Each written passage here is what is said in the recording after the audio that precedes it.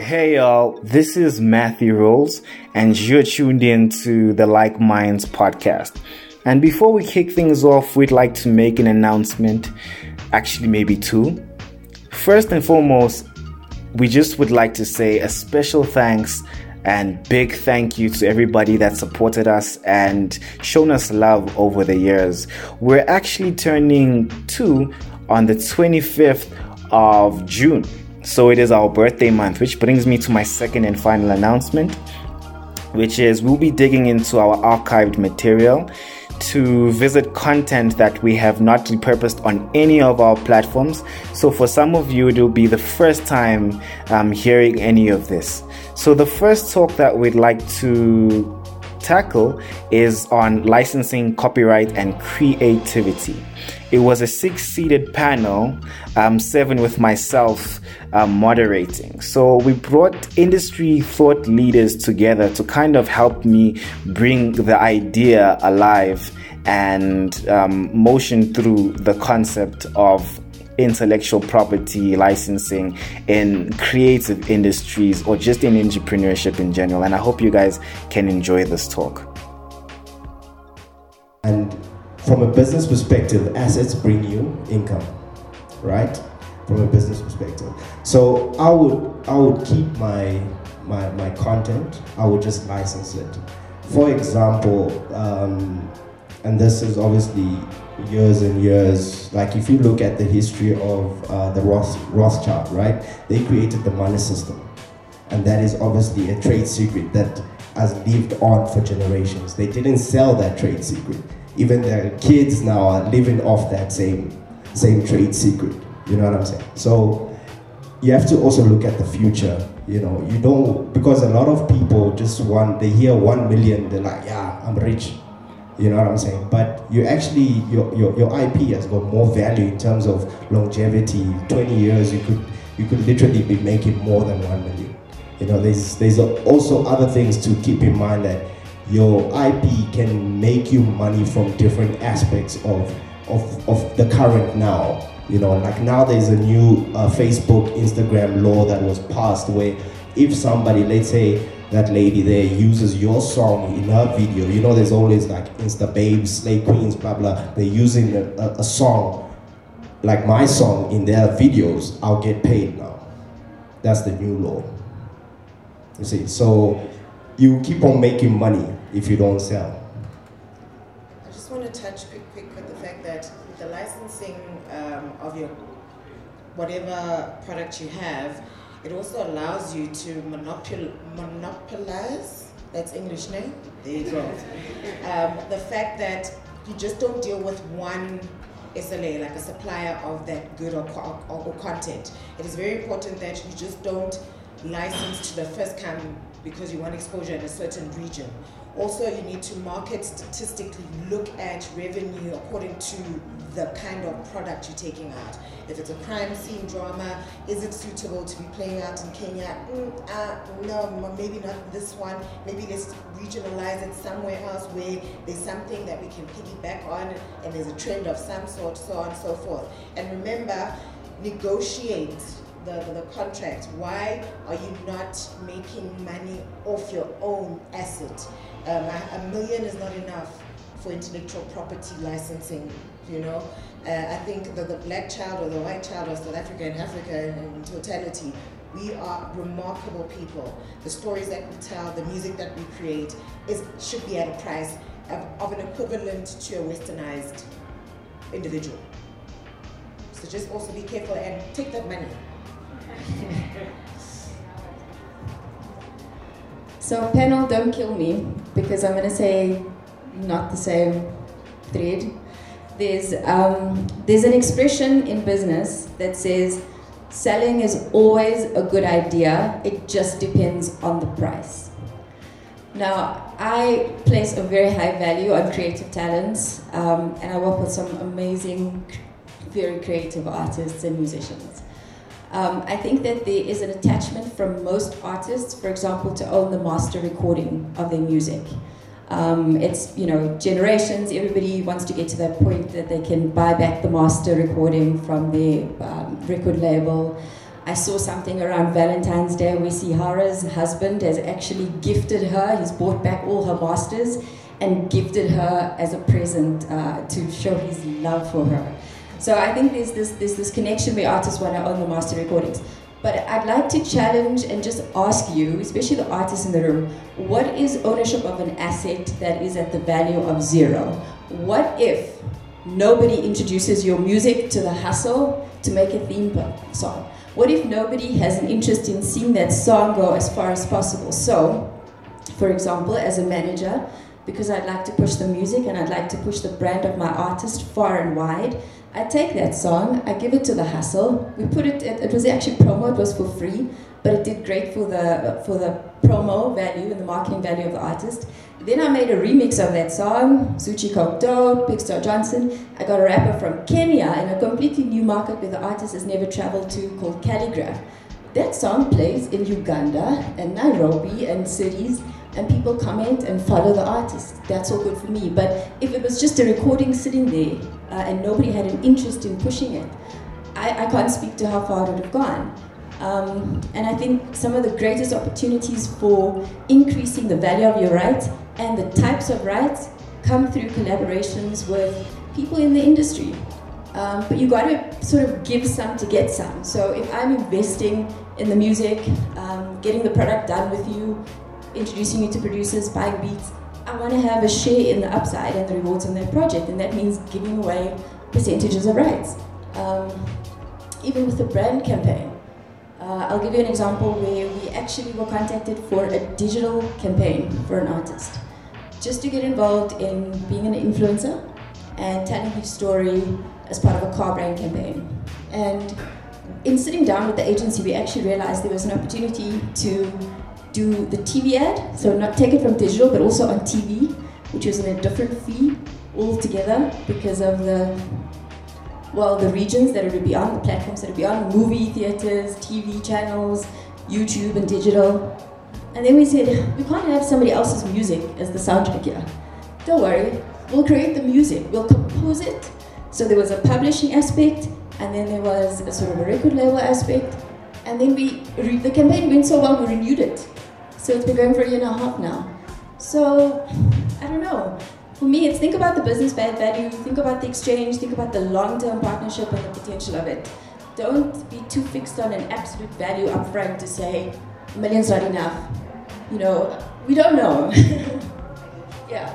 So for me, I mean, I would think about over a period of time, I would think about, Richard Branson, because you spoke about legacy, sold his first company and then created the second one. And Virgin group of companies was much further down the line, but he took his wins from selling something that maybe had a shorter lifespan to create a conglomerate in a group which is actually the legacy today. So try not to be too short term about it. That's my view. Yeah. So, yes, I think don't sell. Selling's good. So just to recap the time, that ticking clock that you have as an owner of a musical work or sound recording, you've got 50 years after either your death, if you're the last of the. So if 3 people write a song together, it's 50 years after the last one dies. Which I guess it's kind of generational, but it's not Rothschild, you know what I mean? And then after that 50 years, it goes into public domain. That's how copyright works. Copyright is just a limited monopoly, so you don't get to have this music thing forever. The world gets to have it at some point. So like Neil was saying, if you don't have kids now and you can't get on a stage anymore, you're old, you can't perform, your music is a bit dated, but then someone comes along and wants to buy your catalog and the price is right, sell it, you know what I mean? But that's probably the only time we have to recommend you selling. Also, licensing is not black and white, it's not cut and dried. I've done many interesting different types of licenses. You can do, like Nanelle was saying, none of that was selling anything. It was just the right type of agreement, Yeah. Yeah. So just don't be afraid to get. So as creative as you were in making the art, be as creative when you're trying to, economize and trying to make money from it. I mean, you can do all sorts of different deals. The what? Oh.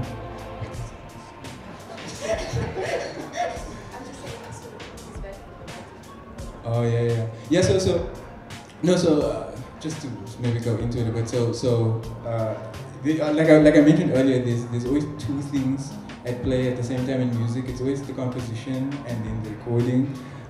So even between the two, like if there's a way to make business happen in a way that works best for the label and the writers. Even if there's a film company that wants to license, this song from the label and from the writers, you can even do cool and creative things like with the film company, like, okay, we won't charge you XXX if you do us experiential music video in 3D that people can watch with virtual goggles or what, selling, no, unless you're old, but don't think of licensing as just like an offer and either a yes or a no. Licensing can be so much fun. Like you can do all sorts of different deals, and at no time do you actually have to like give your rights away. Yeah. Okay, cool. I think that settles it. Now for the masterclass part of the direction, we're going to speak on maximizing the revenue of your IP. So it's speaking on the innovative ways of being able to develop an artist's revenue stream. And I know, Neil, you can speak to that because you are big on developing different digital revenue streams for artists. So maybe you can speak from a music side as to how are you developing, or what are the techniques that someone who's independent can maybe use to get from a no money zone to at least a few coins, maybe stacks one day. I think we're all independent here, no majors here. So I mean, when we're talking about rights, we as an aggregator only deal with the master recordings. So on the master recordings, we are then able to distribute to all the stores around the world, but the mechanical side, or the songwriter side, gets paid to a society called CASA. The stores, let's say iTunes or YouTube, Spotify, whichever stores we are dealing with, we just don't deal with Facebook. Those proceeds get paid to Capasso, and Capasso pay the artists separately to what we are paying.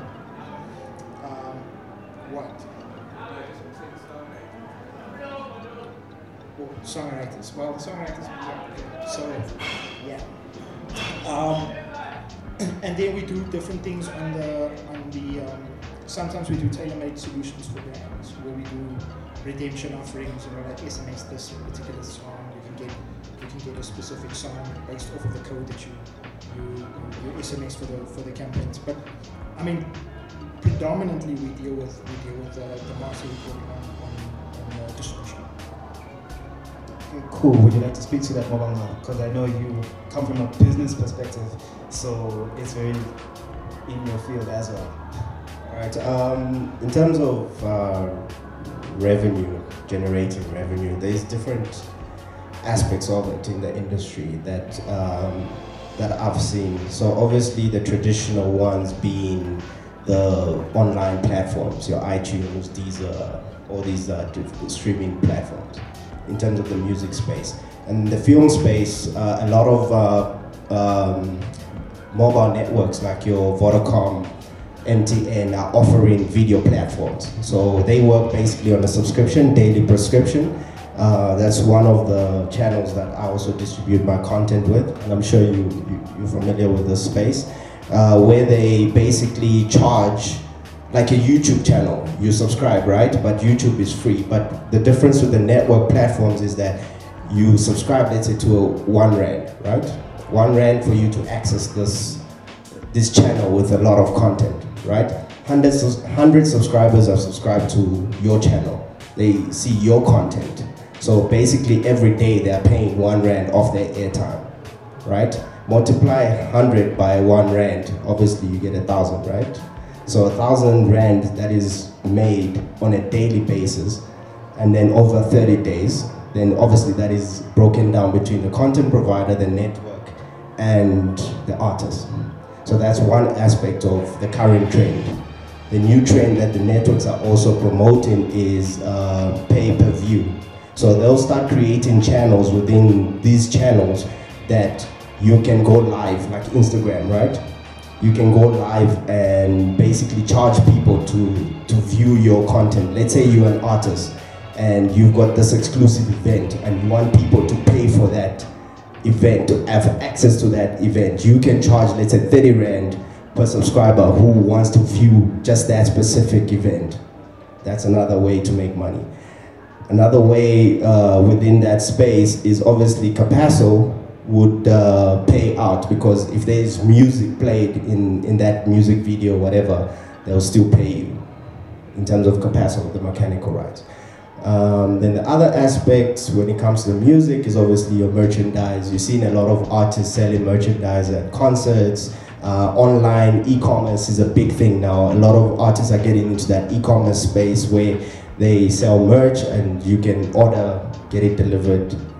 That's another way of making money. Third way is obviously the traditional way, which is your brand campaigns, etc., where you also make money from that.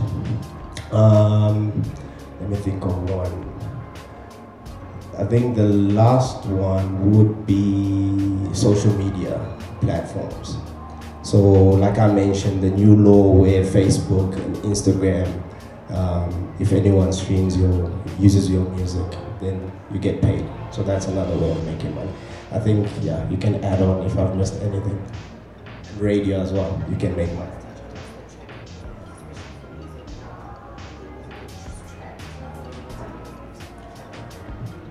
Yeah, I think once all your contracts are signed, you've got a publisher that's tracking worldwide for where this music is being played, right? And for me, my job is to just popularize the music of my artists. Once the music is popular, we're going to see it come up on all the DSPs and Apple, and we're going to have music sales and royalties. We're going to have a great negotiation with our license partners because the music is popular, the artist is possible. There's going to be demand to use his rights on stage for a show, for a brand, for a sneaker brand to put his face on it or his signature on it. There's going to be demand from TV shows to have his content and pay for the rights to air something, to, you know, whether it's a performance or a show. So you still got to focus on the music. You still got to make sure that the music is great and the music goes far and wide and that you're building your fan base, because that's when you're going to switch on brands, record labels, publishers, and they're going to want to then pay for the rights that are in demand because it's going to benefit their companies and their bottom lines. And that's all we have for today, guys. Thanks for tuning in. Follow us on all our social medias to get alerts on this type of content at Like Minds Tribe. Visit our website to sign up to be part of our community. It's www.likemindstribe.co.za. And that's all from me, your host, Matthew Rolls, signing up.